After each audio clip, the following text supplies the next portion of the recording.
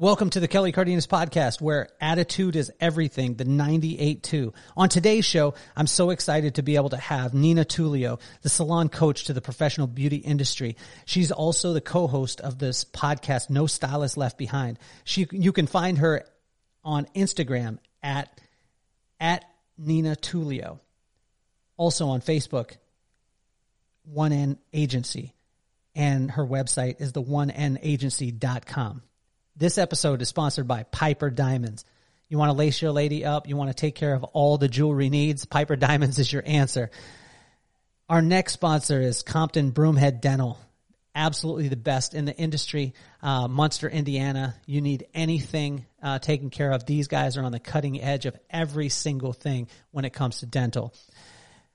Also, Cardenas Law Group. A boutique law group that takes experience to a completely other level, and the only one in the law industry that will have you talking about your experience positively when you're done.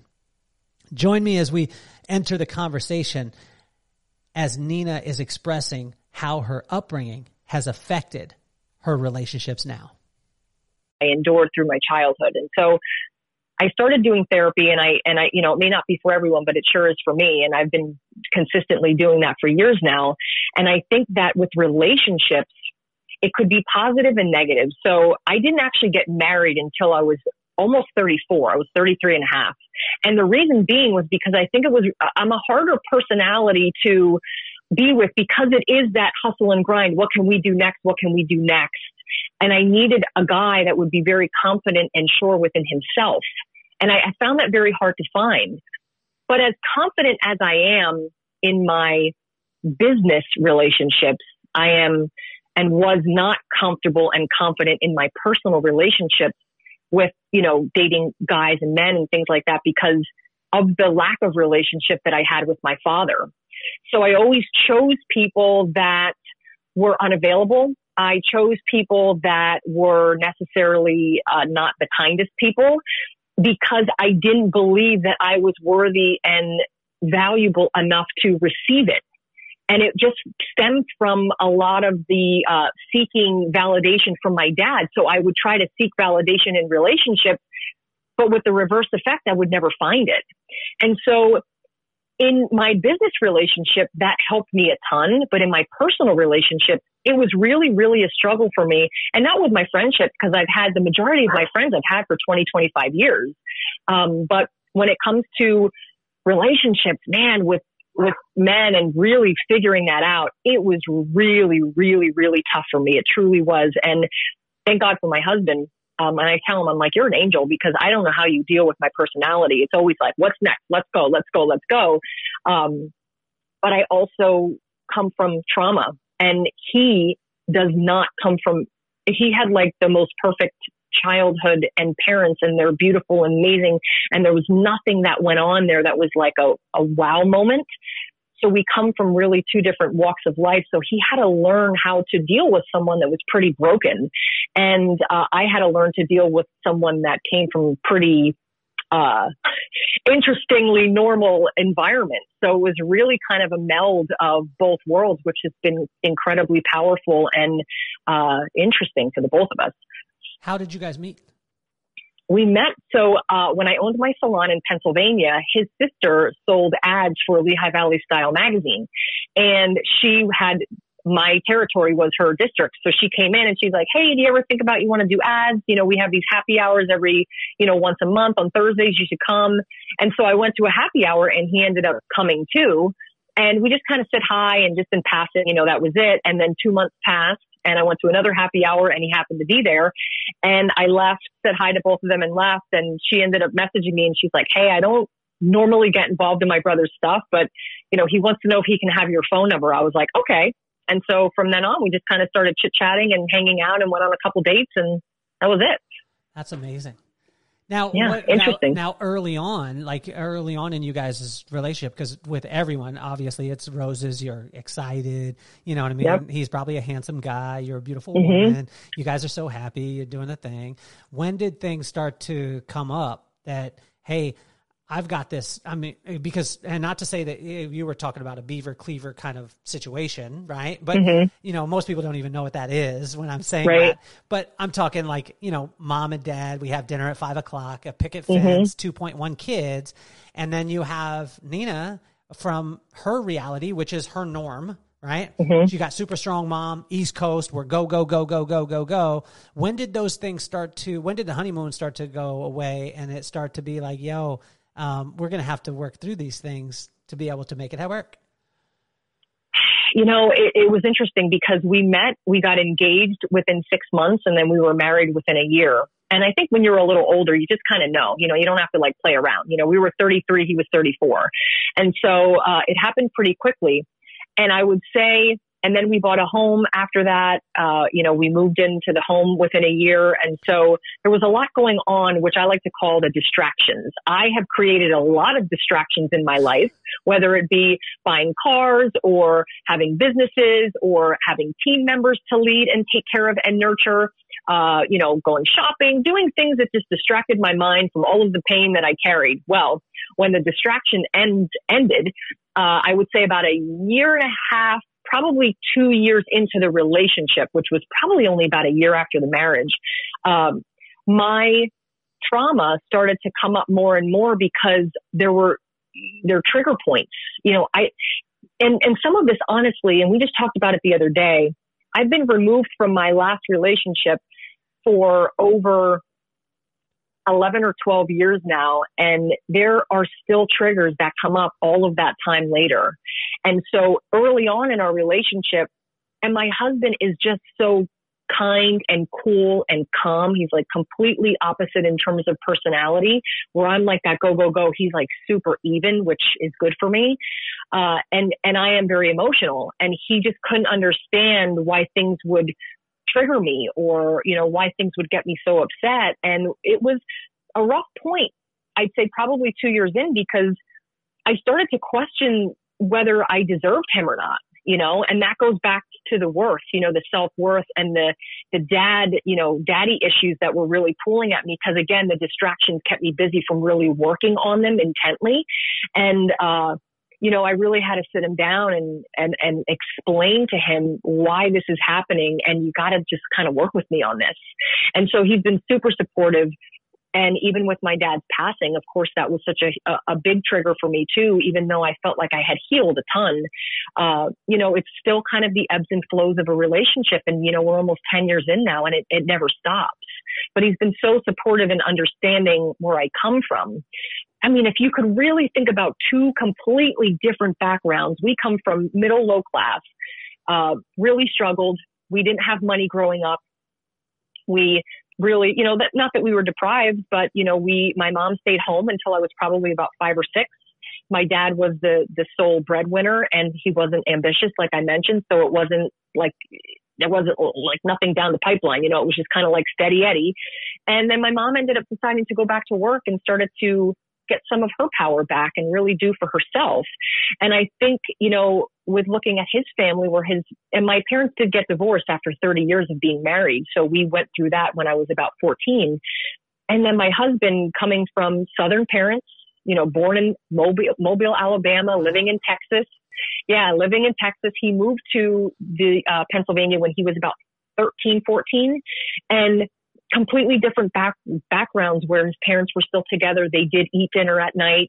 You know, they had routine and consistency, and it was a very positive, nurturing environment.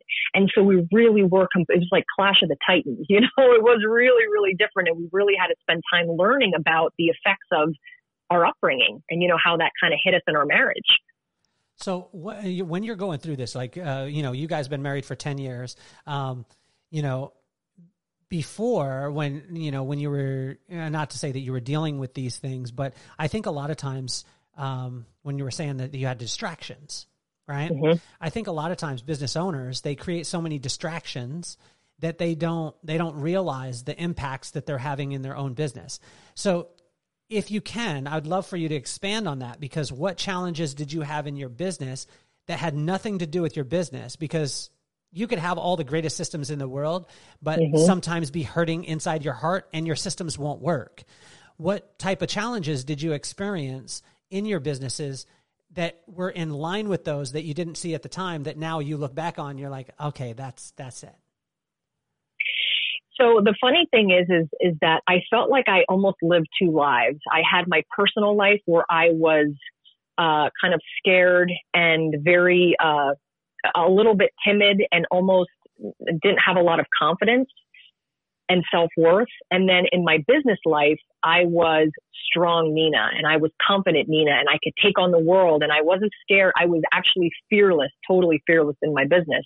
However, the lack of self-worth and lack of confidence really hurt me in the first 5 years of owning my business, because I ran my business based on emotion. I discounted people. I discounted clients. I was always fearful that if we weren't busy, that I had to, really heavily discount people to get people in the door. If someone said they couldn't afford me, I would say, oh, no problem. I'll do it at half price today. I really discounted my talent and my value because I started to kind of go down the rabbit hole of melding the personal and the business together. So, and it's very easy to do that. It's a very emotional business. And I wasn't quite confident yet in the way that I was growing my business. I felt like, because I almost closed my business twice within my 5 years of business. And I made a lot of mistakes, and a lot of it had to do with money. And because I didn't grow up with money and I didn't have a good relationship with money, I made a lot of mistakes when it came to that. And compound that with the emotional discounting and the emotionally driven, not feeling enough, not feeling validated, not feeling worthy as an owner yet, because I was, still insecure. I just made bad choices when it came to marketing and advertising and keeping people too long and, letting clients kind of walk all over me and dictate my pricing. And so at that time, I felt like those two worlds collided. And then I really had to make some choices and, really own my own stuff and take accountability for the mistakes that I made. And so I hit rock bottom. I was $90,000 in debt, and I had to sell my home to keep my business. And it was my choice to do that because I had people relying on me in terms of my team. I had decided to move out of my tiny little 600 square foot space of a salon and take a huge risk and move into a triple the size location, which was more rent and needed to be rehabbed in order to save my business. And I had to do it. My mom thought I was absolutely crazy. I borrowed $5,000 from my best guy friend. And I said, listen, this is my fault that we were in this situation.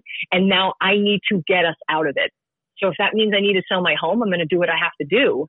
And I hired in a new crew, and we moved to the new salon. We rehabbed it. All my friends and family came in and helped. I used that $5,000 and I hustled with my team. We were out networking. We were all over. We were like Waldo. We were everywhere.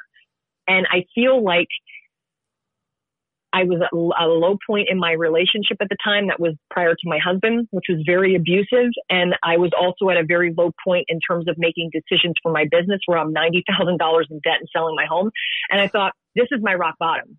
Like, shit has to change right now, Nina, or this is going to continue. And that was it. I mean, I had to hold myself accountable, and I was done with the personal Nina getting involved in the way of my business Nina, because I didn't like that. I like to feel good about my business, and I didn't like that she, the other person was taking over. And so I really had to step up and hold myself accountable. So when was the transition for you, as far as you owned the business and now you coach salon owners? You're one of the top in the business at this, which I think is incredible. For those of you listening, make sure that you check out the website, One N Agency, and on Instagram at Nina Tulio, or at One N Agency on Facebook. People, I mean, you're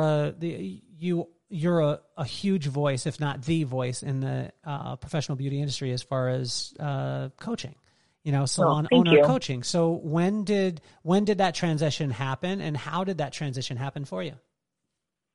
So it was 2014, and I started writing coaching curriculum to kind of help salon owners was my passion, because I know how hard it is to be a commissioned salon owner. And so that was my market. That's really where this started.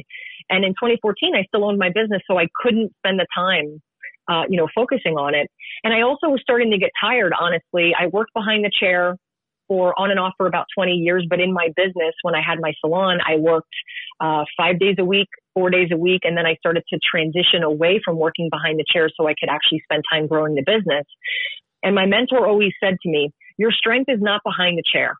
Your strength is growing people.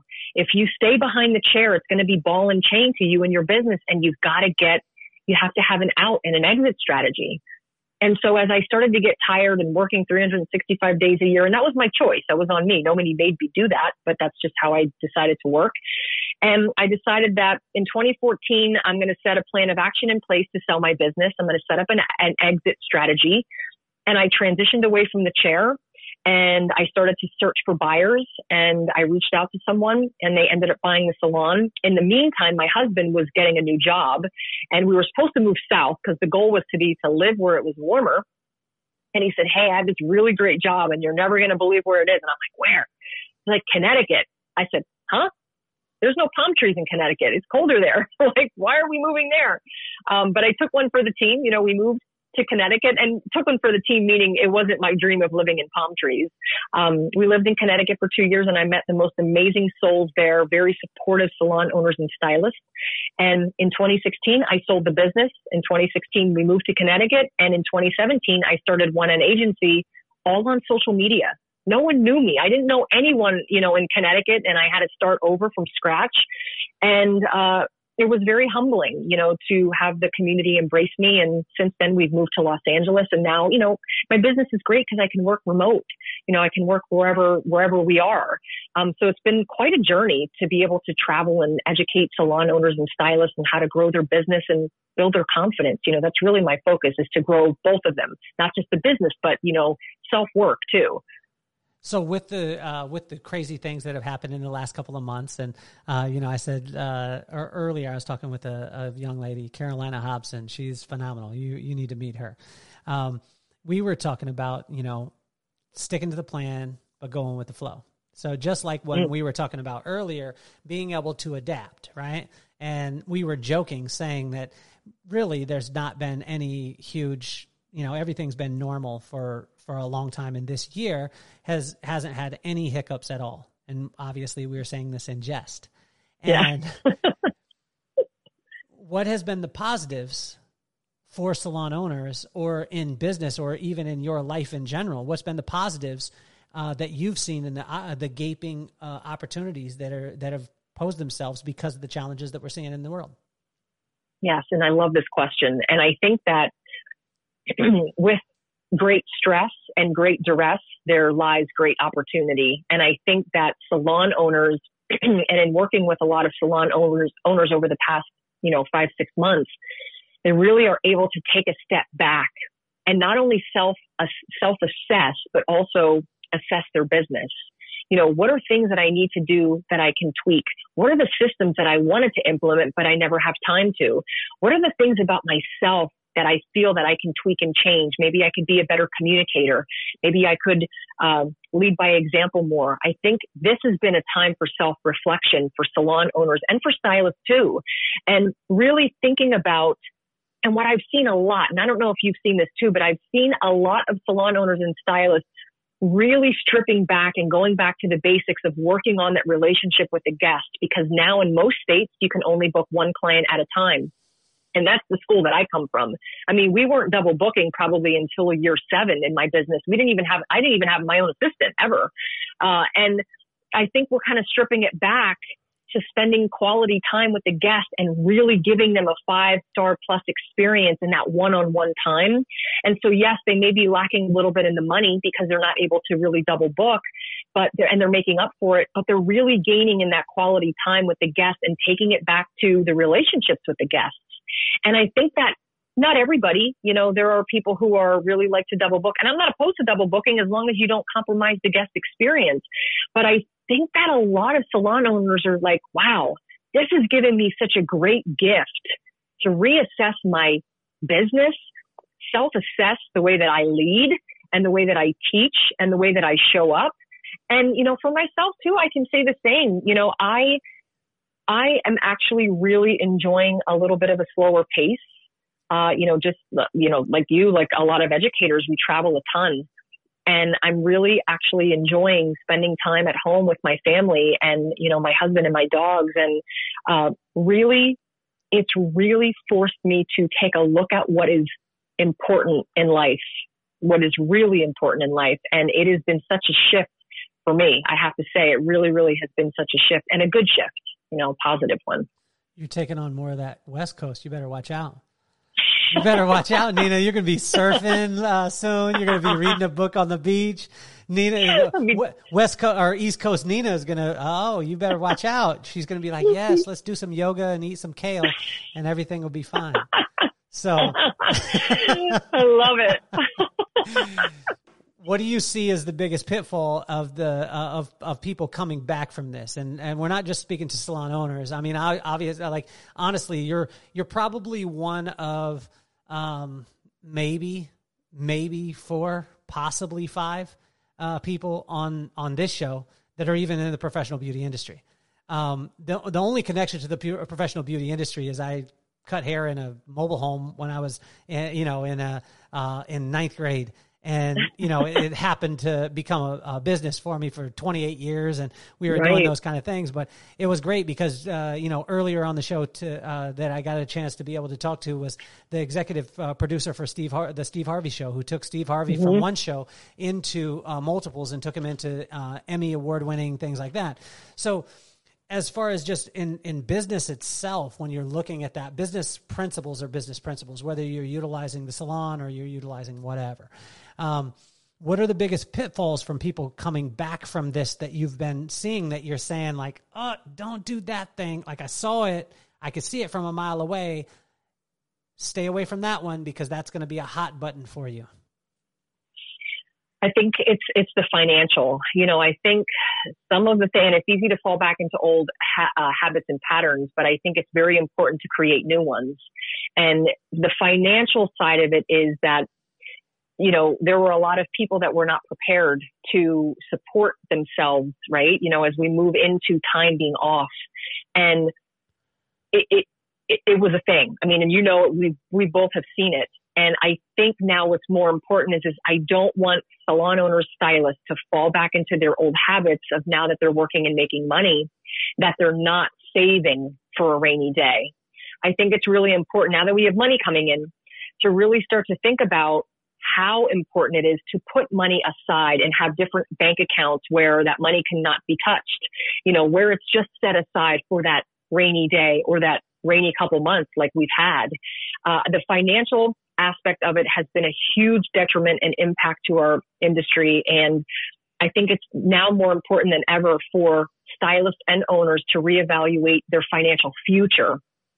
If that's one thing that I could share that I think is so incredibly important, is to save for that rainy day, because it could be a week and you don't know. I mean, you could get hurt, you could cut yourself, there's so many things that could happen. But I think there has to be a sense of security knowing that you'll be okay. And there were a lot of people that didn't have that, and it really broke my heart to see. And so not falling back into those patterns and behaviors of like, oh, hey, we're making money now, everything's good. We're not out of the woods. We've got a long way to go with this. So the financial future and security for yourself would be to take it seriously. Don't fall back and feel comfortable, because we're still in uncomfortable and uncertain times. That would probably be the biggest one for me. So what really jumpstarts your attitude? Because you seem to have a positive attitude about, the kind of positive attitude, the kind of go-getter, hey, I'm ready to, willing to, put on my working shoes and get out there. What's the thing that gets you moving? Let's start it off with music. What's the like either the song or the station that you turn on and you're like, it's the go time? I'm so glad you did you research me? Because you must know when you see my dancing videos, because I am a huge music fan. I've been dancing my whole life. Music is my life. And so if it's anything that's going to get me up and moving, I'm all in the hip hop station. That's where I live. That's where I'm comfortable. It's either going to be that or we're going to have Latin music, Spanish music, salsa, merengue, something like that, or some hip hop music. I'm a huge Eminem fan. I love, Pop Smoke. I mean, there's so many different people that I love to listen to, but hip hop for me is, when I'm feeling like, all right, we got to go. Let's grind, right? I got to get to it. And who else? You said Eminem, you said Pop Smoke. So who else we got? Meek Mill. Meek Mill is another one of my faves. Keep it coming. Of course, I love Jay-Z. Okay. You said, of course, like everyone should love Jay-Z. Come on. That's that East Coast coming out in you. I love Jay-Z. I mean, I love Jay-Z. I mean, I don't think he's the greatest rapper of all time. But I mean, which is said over and over again. And I don't believe that, but, I think I really enjoy him. I think he's phenomenal. Yeah. Where's some more? Keep it coming. Oh my goodness. You're putting me on the spot. Who do I have? That's why I brought you on the show. That's why I brought you on the show, is to put you on the spot. I'm dropping Nina. the ball. Come on, I'm dropping Nina. the ball.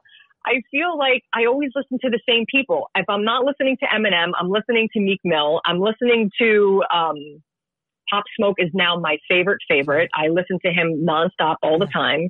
But I do listen to Jay-Z, but I wouldn't say he's like on my spin, like all the time. But Latin music, that's another one. I mean, I'm always, you catch all my videos, but I'm always dancing to Latin music, and I dance Latin ballroom for almost 15 years now. And so I just love the Spanish music when I'm just looking for that pick me up. So I kind of float back and forth. I know, I feel like I'm disappointing you on I love it. The music side, but no, you're not. This is good. So what is it? Let's go even deeper on it. What's a song that when you hear it, you're like, this is my ish? And you know the lyrics of it, and even if because most people don't know all the lyrics, but they have their headphones on, so they can't hear themselves. What's that song that you go nuts on? You start reciting lyrics that even if they're bad. My buddy Johnny that I grew up with, he knows no lyric to any song, but he raps it like he knows everything. So big shout out to Johnny. What is that song, and what are those lyrics that you're shouting out at the top of your lungs? Well, I have two, first of all. Eminem's I'm Not Afraid, that song, I will listen to that song when I'm taking off on a plane. I always put that song on because I don't like to fly. And so Eminem, I'm Not Afraid, Lose Yourself, those are probably two. But I'm a huge Busta Rhymes fan, taking it all the way back. Like all the way back. Busta Rhymes, and he even has my name. Did you know this? He has Tulio in his song. You have to listen to it. Okay. Hit you with the Tulio. Yeah, it's in there. Don't worry. Okay. Right. But Busta Rhymes, that was for from me, Put Your Hands Where My Eyes Could See. Yes. That's the song. That song, if you put that song on at any moment in time, I will get down wherever I am. I have so many fond memories of my friends and I just dancing and grooving to that song. And yeah, he was one of my faves. I mean, and still, honestly, to this day, I just like to kind of reminisce and put his songs back on. But that song in particular is one of my faves. It's the beat. It's all about the beat. Yep. Now, you're a dancer. Now I have to be conscious of this because I have a lot of listeners in Las Vegas. And when you say a dancer, it means something else. When you say a dancer in any other part of the world, it's like, oh, wow, you're a performer. In Vegas, you say a dancer, you're like, oh, cool, awesome. But how big of a role did that play in you choosing your man? Did he have to have rhythm? Well, you know what? He does actually have rhythm. So he is, so his trade is, and his job is digital marketing and e-commerce. However, he actually plays jazz guitar and builds jazz guitars on the side. Okay. So he is musically inclined. However, I did have to teach him, a couple little dance moves here and there. He will get out there, like if I push him, to go out and dance if we really wanted to. He's not going to be the first one on the dance floor. Let's just put it at that. But I wasn't like, oh, well, you have to be a dancer to be with me. But it's nice. It would be a little bit of a bonus. But he's pretty much down. He'll do anything. But I like to teach him some of the Latin moves because he didn't know any of that. So we'll spend time in the house kind of just doing like some bachata or something like that. What was that a deal? Would that be a deal breaker? Because for me, I'm very fortunate. My wife is super hot and she's got great rhythm. If and believe me, if you're super hot and you don't have rhythm and you dance like Elaine from Seinfeld, it's very tough. I wouldn't necessarily say it's a deal breaker, but at least he has a little bit of rhythm, which is good. Like, I can work with it. It was workable. There was potential. But okay, but so I wouldn't say it was a deal so breaker. if there was none, like if he had all white dude on the dance floor, you guys meet, would Nina have said like, okay, you get a second date? If I was 25, probably not. But the 33-year-old Nina is like, you know what, girl, you have been through it. You have been through it. You better just pick him up and teach him a thing or two and move on. Okay. Like, so what? He can't dance. Yeah, I think I was kind of past that because there was just no way. Like, I had to, listen, we have to pick our battles, right? Just like in the salon, you got to pick your battles. Yes. So when you were talking about financial acumen, you were talking about this. This is not something very common. We, the professional beauty industry, is one of those ones where it's a pattern, right? It's a cycle. Mm-hmm. And I wish that I wish the professional beauty industry would go to therapy, like as a whole. Mm-hmm. The reason why is because there's a cycle that's happening. Number one is I build a salon, generally because I was not happy at the salon that I worked at. So I go in the back room and I get mad. I get disgruntled. And there's one of my good friends who is feeling the same way. Then I have another person who's a kind of okay friend that just sways back and forth. Then there's the person who just listens to all the stuff in the back room. Okay. So you got the leader guy, you got their friend, or the leader girl or guy, you got the friend who they hang out together. Then you got the kind of hanger on that just is kind of, I'm neutral, but I'll listen. And then you got the person who just gets swayed with whatever conversation is. So you got four people.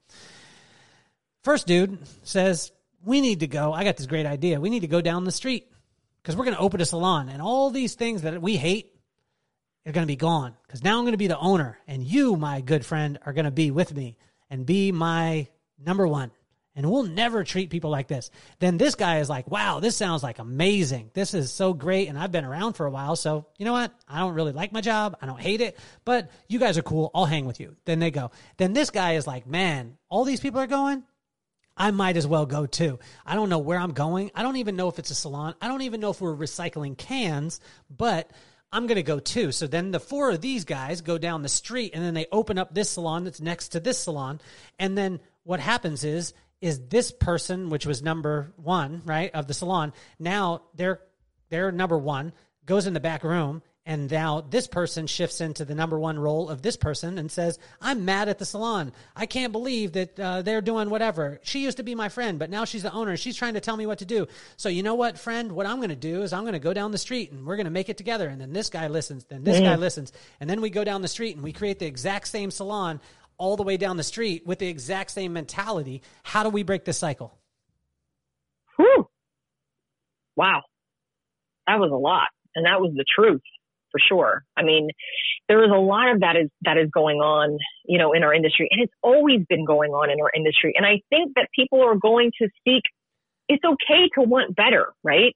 It's okay to want to do more. It's okay to want to have your own salon. I think in terms of breaking the cycle, and Jay and I talked about this on our podcast, there is a marriage that has to happen between our salon owners and our hairstylists. There are a lot of angry hairstylists right now, and there are a lot of disappointed salon owners right now. And I think that we have to understand that each person has a role.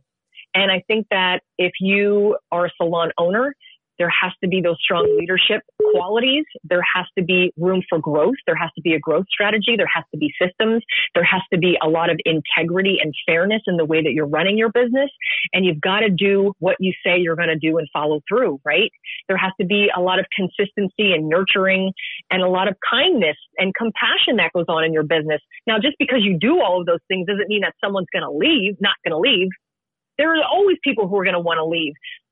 They may want to open up a suite. They may want to open up a salon. However, the way that they leave is typically determined by the way that they are treated in the salon. And so I think that for the owner's perspective, we have to kind of work on those things. And then from the hairstylist perspective, it's like, you got to show up and do your job every day. You've got to be the person that you promised that you were going to be in your interview. not just, for the first month or two. It's like a new relationship, it fizzles off. You still have to show up 15 minutes before your shift. You still have to wash the towels, and you still have to clean your station, and you still have to treat the guests like you did when you first started. You still have to hold up your end of the bargain. This isn't like you just show up and you have guests. You have to work to get those guests. You have to work and pay your dues. And so it's understanding the perspective of each.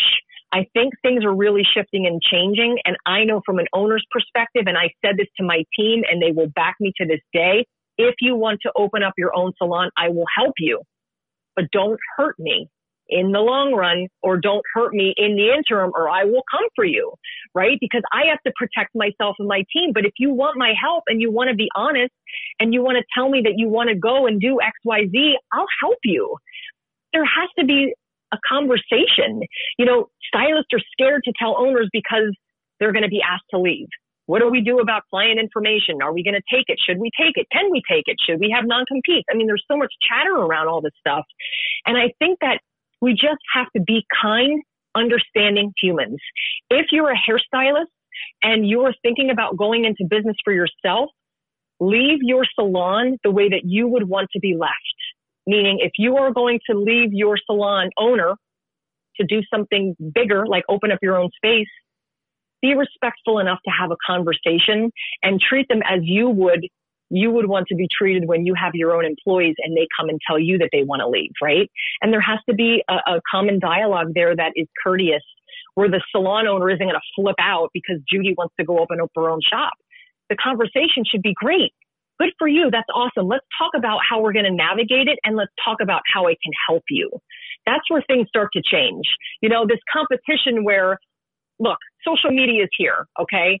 I can go, if I'm working for you, Kelly, I can go and contact all of my clients on Facebook and Instagram. That's just the way of the world right now.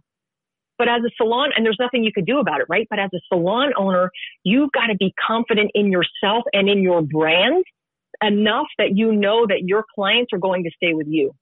And if they want to go with somebody else, great. And hey, guess what? Judy just left. I'll give you her information so you can go and follow her.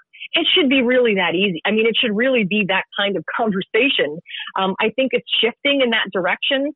I think stylists feel hurt in a lot of ways because they feel like they've been mistreated. I think salon owners are hurt in a lot of ways because they feel like there's a lot of entitled hairstylists. So we've got to meet in the middle. We've got to talk and we've got to meet in the middle, and that's where it ends. So when you seem like a very systematic person, and the logic is so phenomenal. How does this translate into your marriage? Like, because I find like I'm a systematic guy, right? So I'm like, we within this, whether it be in the salon or with the coaching or with, any of those things that I'm doing, I'm very systematic. And, whether it be that, we're working with, dentist offices, we're working with real estate, agencies, wherever we're working, and we're working with them. It's literally, it's so almost simple. You can see it from a mile away. Here's a system, put it in play, it goes. Does that work in your marriage? Probably not. I don't think so. It doesn't work in mine. It's not systematic. I don't know. I think sometimes, my husband will say, don't talk to me like you're business, Nina, because you're not. Like, I have a hard time, like, taking off my business hat and actually just being in a marriage and not making it like a business transaction. I have a tendency to do that. But I think because my husband is very laid back and chill, there are times where I do take the reins a little bit when it's like, okay, let's do this and let's, kind of plan things out a little bit more. I'm more of a planner. But no, it's not.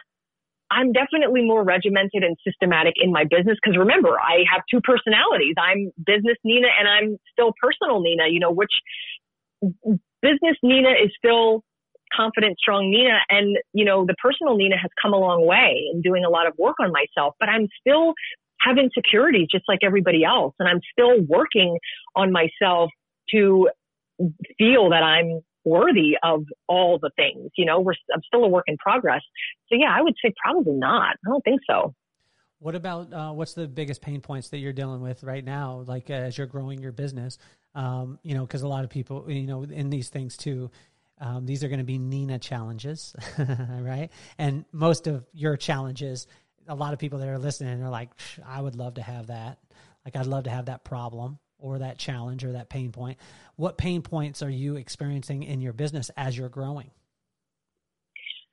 Wow. So, we've been talking a lot about adapting, and, pain points in the business for me have been really just shifting and pivoting the business, because we can't do in-salon education.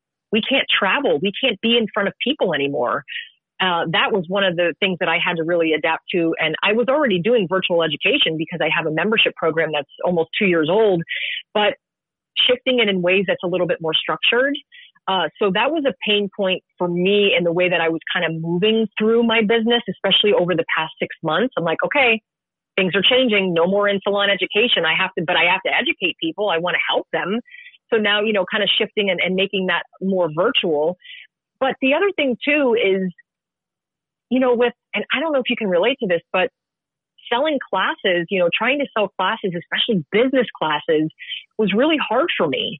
And that the insecurities and the lack of self-worth and all of those things that I really struggled with when I was younger, and even into the early years of owning a business, they started to come out for me, especially when I was first selling tickets to business classes. And it was tough. I could barely get 3, 5, 6, 7 people to sign up for a class.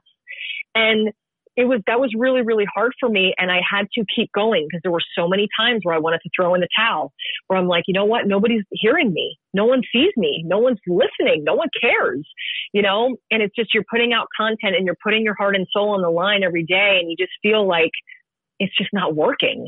And so I had those moments where I've had to cancel classes, a few years ago, even close to a year and a half ago, where I had to cancel classes because nobody would sign up.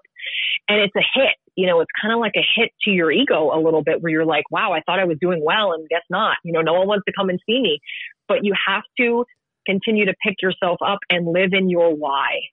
I live in my why space a lot. And if you know me and follow me, you hear me talk about it. But when you become disconnected from your why, it's really easy to throw in the towel. But what I would have to do for myself is I would think, okay, I want to throw in the towel. That's it. I'm going to give up. No one cares. I'm done with this. I'm so exhausted mentally. And then I would think about the people who look forward to what I have to say. Or I would think about the messages that I received from someone that said, you changed my entire business. You changed the way I lead. You changed the way I show up. I went from making no profit to making $20,000 in profit. These are the things that I think about. Or, I get very personal in my classes, and I had messages with people that say, hey, you inspired me to create the relationship with my father that I never had. This makes me very emotional because I think about that stuff, the way that I can impact someone, the way that so many educators like you and so many great educators can impact people on a personal level. And I think about that. I think about someone who said, I now have a relationship with my father because I listened to your story. So those moments, those why moments, and my why are my people that show up for me every single day. And you got to think about that. So for my salon owners and stylists, when you are just having a day and a moment and a week where you just want to throw it all away, sometimes you just have to reconnect with your why on a deeper level and really sit in that. Maybe you just remove yourself from social media and just be, and think about why you started your business, why you became a hairstylist, why you wanted to open up your own salon, and live in that space for a little bit. I think that's really, really important. But the pain points, they're kind of universal, insecurities, feeling that people don't want to hear you or see you, or they don't care. These are pain points that can be throughout our industry as a stylist and as an owner. And I still face them. I'm better, but even though I have, sometimes even this year when I put up a class, I was like, oh boy, what if people don't want to, you get into that mindset. What if they don't want to see you? And so I'm with you guys. I'm still a work in progress, just like everybody else, but try living in that why space when you feel like throwing in the towel. And I think it'll really help. What do you think the next stage is for Nina? Like, when you're looking at you, if I would have told you, 5 years ago, would you have told me that you'd be sitting in the space where you're at now? I mean, 5 years ago, how long ago did you sell the salon? 2016. 3 years. Yeah. So 3 years ago. 3 years. So if I would have asked you 5 years ago, you probably didn't have that on your radar. Am I correct? Nope. Okay. So that being said, I mean, you've transcended, you've done phenomenal things. If I would have told you 5 years ago, you'd be sitting where you're at, you would have probably told me I was crazy because, you know, a person that's kind of focused like you got your eyes like basically on the work that you're doing. Not to say that you don't have vision, because you have vision out there, but people who get things done are not talking about all the things that they're going to do. They're doing it, and then they look back and they're like, oh, wow, look what I just did. What is next for Nina?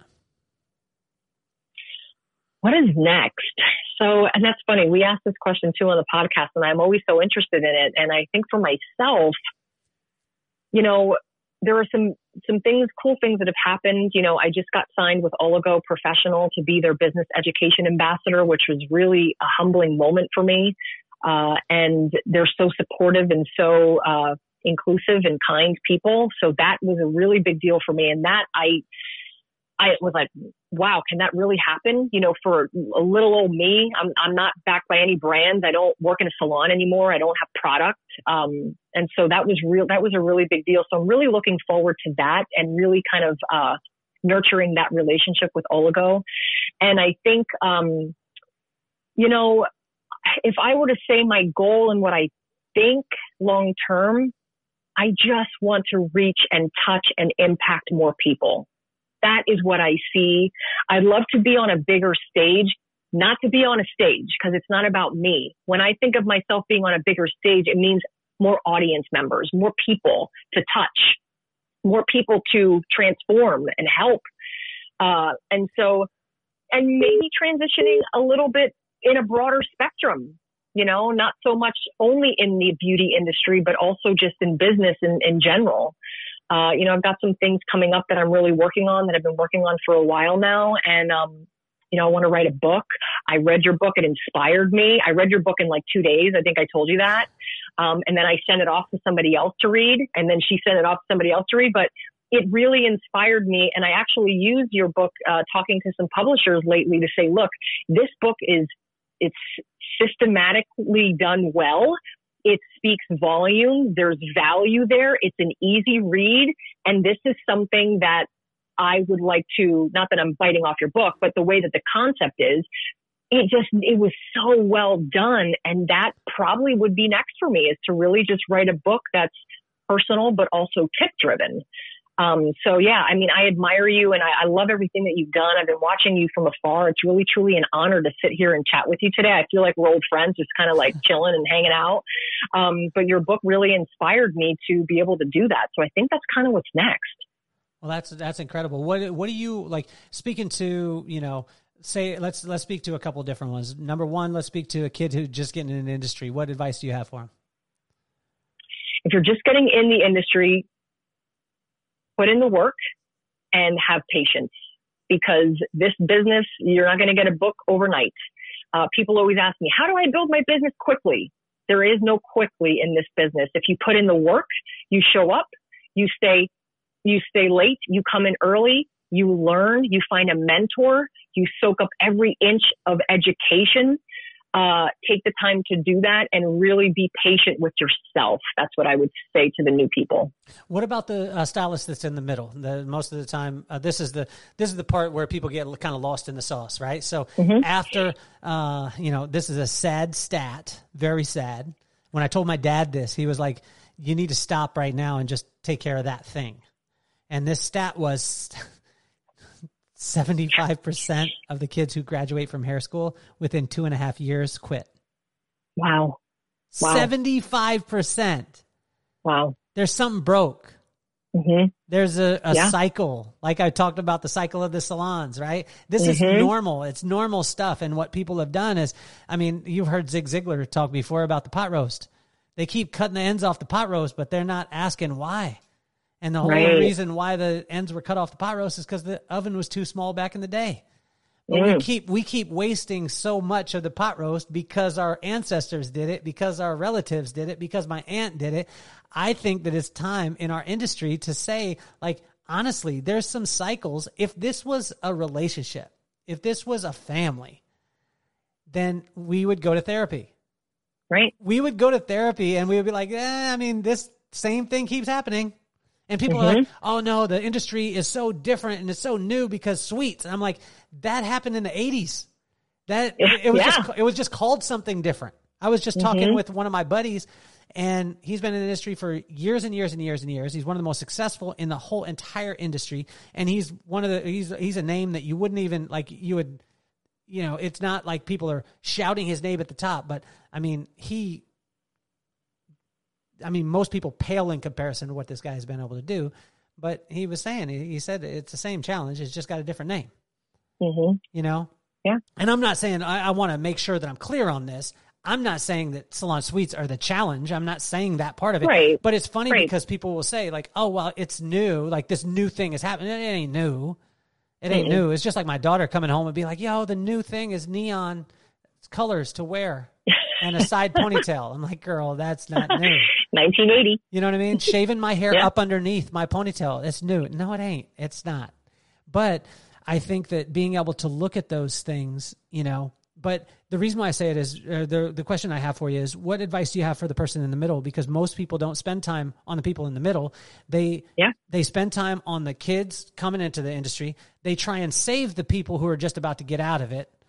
Yep. But the people in the middle, they a lot of times don't get a ton of advice, or because they're just a lot of times they don't show up to the events, things like that. What advice do you have to them? My advice to them would be to make sure that you are being flexible in your approach on growing your business. Because social media is now a thing, you have to be open to new ideas and ways on how to connect and engage and grow your business, because it's not the same as before of handing out flyers and going to networking. Especially now, we can't get out and network because of what's happening in our world. So pick up something new, challenge yourself, step outside of the box, and really reinvent yourself. If you're tired and you're like, hey, I'm just tired of doing the same old things, maybe you can start to really become more specific about who your target market is, who you want to spend time with, and really hone in on your craft in terms of your specialty and focus on that. I think reinventing yourself is so important in this business because it's easy to become stale, because we kind of do the same thing and it is an artistic and creative business that the trends are coming and they're coming fast and you've got to be able to keep up with them, but you also have to stay true to yourself. So I would challenge yourself. I would definitely step outside of the box. I would hone in on your target market and your niche and really focus on doing that and be flexible in the way that you're approaching your business. What advice would you give to the person who is, they've been in it for 20 years, 15, 20 years. They've been in it. They're seeing cycles happen, things like that. And when I'm saying this, it's not that I don't get excited about cycles. I love it. Like I love me some TikTok. I loved it before when it was Musical.ly. You know what I mean? Yeah. When everyone was saying like, I can't believe this is only for 10-year-olds. And then TikTok happened and they changed the name and it became the same exact thing. I mean, so I get excited about these things. I want to be on the cutting edge of it, things like that. But what do you say to a person who's been in the business for, quite some time and they're a little tired? Yeah. Continue to reignite your passion. I think for them, most importantly, it is to spend time sitting in your why. Because I'm 24 years in the business and I get it. When I was 20 years in, it's hard to become disconnected from that and feel like this is just a job that you're going to when it's not, right? It's a career and it is a life-changing career. And so I think spending more time connecting with your why is important as you're a veteran stylist. And I think also being open-minded to the changes that have come and not pushing certain things off. I think it's important to be, because listen, there are a lot of people in the industry that are, been in the business for 20, 25, 30 years that are really active in a lot of the new ways of growing their business. They're really active on Instagram. They're really active on Facebook. They're really doing all of the things in terms of social media. But I think that it's important to get your education on, never stop learning. And you know this, and I talk about it, you talk about it, every educator does. You have to continue to fill your hairstylist spirit because you can't keep doing the things that you were doing 15 years ago as a hairstylist. It's just not going to cut it anymore. So just be a little bit more open-minded to that. So this is the thing, you know, a lot of times, and I'm sure that you coach not only on salon ownership, but you're helping people to become better people, right? Because if you become a better person, you'll become a better salon owner. And that's what I heard you say earlier. Like, if you're just going to continue, like you continue on in your emotions and you have all the incredible systems, if your life isn't in line, it's going to falter. Does that make sense? Okay. Yes, absolutely. So I'm sure you get a lot of these these kind of questions from people. They'll come to you about relationship issues, things like that. I had a friend, I had somebody come and ask, like, they said that they were having a challenge in a relationship. And I said, okay, so where'd you meet? And they said, well, I met at the club. And I said, okay. And I said, tell me the story. And they said, I met him. And, you know, when we connected, he was on the outs with his girlfriend. The relationship was already over, but they just hadn't broken up yet. And they were on the outs. And then we met. And, you know, we started talking. He was amazing. And, you know, again, like the girl that was before, she was kind of, you know, she was still lingering, but it was already done and he was emotionally gone. So I was okay with starting the relationship. And I started the relationship and we've been in it for a while. And I just found out that he's been out cheating on me. What do you think my response was to this? I think your response is, well, you kind of knew that getting into it, right? I mean, you knew what you were getting into. Like if he did that to you or that happened with you, then why wouldn't it happen again? That's kind of thinking what your response would be, something similar to that. Yeah. Maybe not as direct, but, you kind of had an idea of what this picture could look like. Okay. You know? So the reason why I say it is just because I just heard a concept just recently and we were talking about it and with stylists building their business on Instagram, like not building their brand or their presence, but going after clients. And when we started to talk about it, what we started to realize, and I wanted your take on this because I heard this concept and it kind of blew me away, is the person started talking about it and they were saying like, okay, well, how are you building your business? I'm building it on Instagram. That's what I'm doing. And they said that they're having a tough time retaining. And so my question to them was the exact same to the girl who went to the club, who was hooking up with the dude who was on the outs with his girlfriend. If you're trying to gain your guest from a guest who's doing this, what stops your guest from doing this while they're with you? Interesting. And what I find is, you know, in this world right now and in this time, there's more people that, as opposed to trying to build a brand and a presence, that they're actually trying to get a guest. And if you get a guest from a person doing this, that person is more apt to do this again. Right. What is your take on that? So you're scrolling, just for people who can't see what you're doing. You're doing that swipe up. Scrolling and scrolling, right? So you're saying basically if somebody is on Instagram and they're scrolling looking for a stylist, they're going to find you and they're going to hop to the next stylist because they're going to keep scrolling and scrolling. And, you know, it's kind of like trying to find something better or the grass is greener on the other side type thing. I think that the mindset needs to be wrapped around the fact that your business is a brand.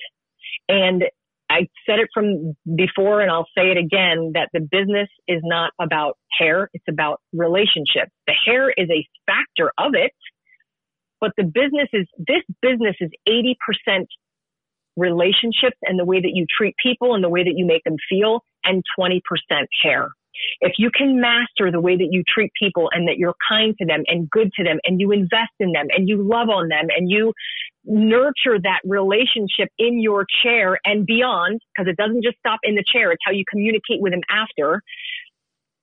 The hair has to be good. Don't get me wrong. We're not jacking up people's haircuts here, but it still has to be the foundation. And part of that is the brand. Part of that is the message. Part of that is your mission statement and how you show up and what your brand promise is to your guest every single day. That all is encompassed into it, right? So it isn't about just finding a guest. And here's the thing, and I love that we're talking about this because I actually don't even really talk a ton about attracting new guests. I talk about retaining them, because if you are listen, I would rather, and I said this to my stylist, I would rather have you get 10 new guests and keep 8 of them than get 30 new guests and keep 5 of them.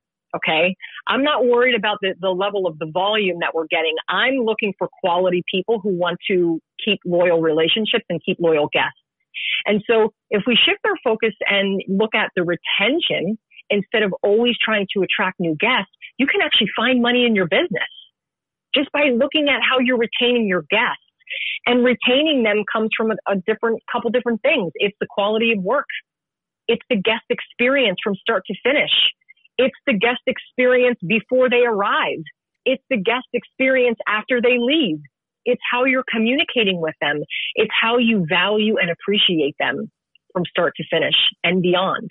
And so I think if we focus on that, and not scrolling and looking to try to find someone, just a guest and a body in the chair, the mindset becomes different and it becomes more well-rounded. And we say like, wow, if I could just get that, it's a lot easier for me to keep my guests than it is for me to continuously have to attract new ones.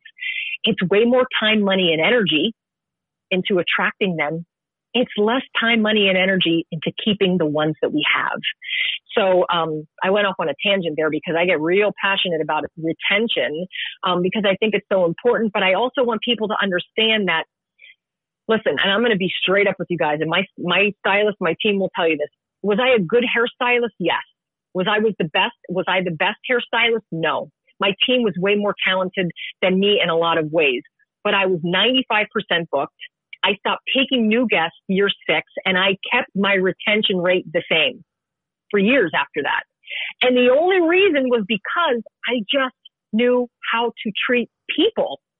I knew how to nurture that relationship and love on them and be invested in them and spend time with them and check in on them. And that's why they stayed with me for so long. I did good work, but I wasn't like, banging out the latest and greatest brand new trends and doing backflips behind my chair. It was just, I mastered the relationship side of it. So if you can do that and also do great hair, then you're in business. You're good. Wow.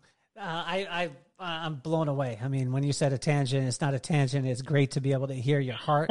It's great to be able to hear that. And I think that, again, this transcends any business. And when you say, 90, what do you say, 80% and 20%, 80% is the way you treat people. 20% is the actual physical work. And when you look at those things, I mean, it 100%. Like when you look at businesses, I think that people are just focused on sometimes maybe not the best thing. They're focused on, I find so many hairdressers that are like, I could create the best bob in the world, or I got this balayage and I spent so much time, and I'm like, or they don't have that much business and they're videotaping themselves while they're with their guests to be able to post it on social media. And I'm like, why don't you just turn the camera off?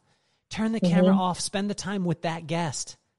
Because if you did, that would multiply that particular guest. Now, if you're in a education side, I completely understand it.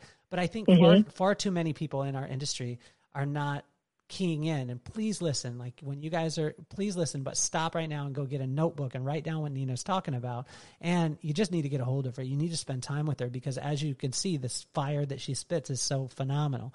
So the whole reason why I created this podcast, Nina, was to humanize iconic people like yourself in any and every industry. And the reason why I did it is for my kids. And it's Maddox and McKenna. McKenna is 11 and Maddox is 8. So this is the time where you look into the camera and you have to say both their names, Maddox and McKenna, or you can say McKenna and Maddox, either way that you want to go. And tell them, what you think, what you think that they should hear, what maybe a message that Nina would like them to be able to get. Wow, I love this. Okay, so Maddox and McKenna. And McKenna. Here we go, kids. I think one of the most important things I want to leave with you today is to write your own song, walk your own path, walk your own journey, and never, ever compare your journey or your song to anyone else. It is so incredibly easy to be able to look at other kids in other schools or other classmates or on Instagram, Facebook, TikTok, and see what they're doing and get kind of lost in that. But your truth will come out when you're authentic and stay true to yourself, and you just write your own path and stay in that lane and you do you. That would be what I would say, because I think that's what I would say to my younger self. Don't compare, don't compete. Not necessarily compete, but don't compare your journey to somebody else's. Listen to your own and write your own song and stay true to that, because that truly is where the magic happens. Well, Nina, you are amazing. It's incredible the way that this thing started off, because, we started off with roadblocks. We had adversity right off the bat. Our Zoom would not connect. We were bouncing in and out. We figured a way to be able to make this thing happen. Not only we were just going to do audio and not do visual, but we were able to do both. But you taught me this lesson through this, that you kept the exact same attitude, whether it was that everything was working out exactly the way that we planned or not. You kept the exact same attitude, and you kept the same work ethic. You continued to press through those things, and you have just been it. I'm sorry that we haven't connected before and earlier and more often, because you are a genius. Your wisdom is thank you. Your wisdom is phenomenal. I appreciate you being here. For all of you listening, do the subscribe thing, click the links, do all the things that you're supposed to. Patronize there's going to be shameless promotion. Piper Diamonds is a sponsor of the show. Cardenas Law Group, you check them out. They're amazing. I want to thank you, Nina, for all your wisdom, for all the things that you're doing in the industry, but most of all, just the person that you are. Like, the person that you are is incredible, and I believe that we need more people like you, not only in the professional beauty space, but just in the world itself.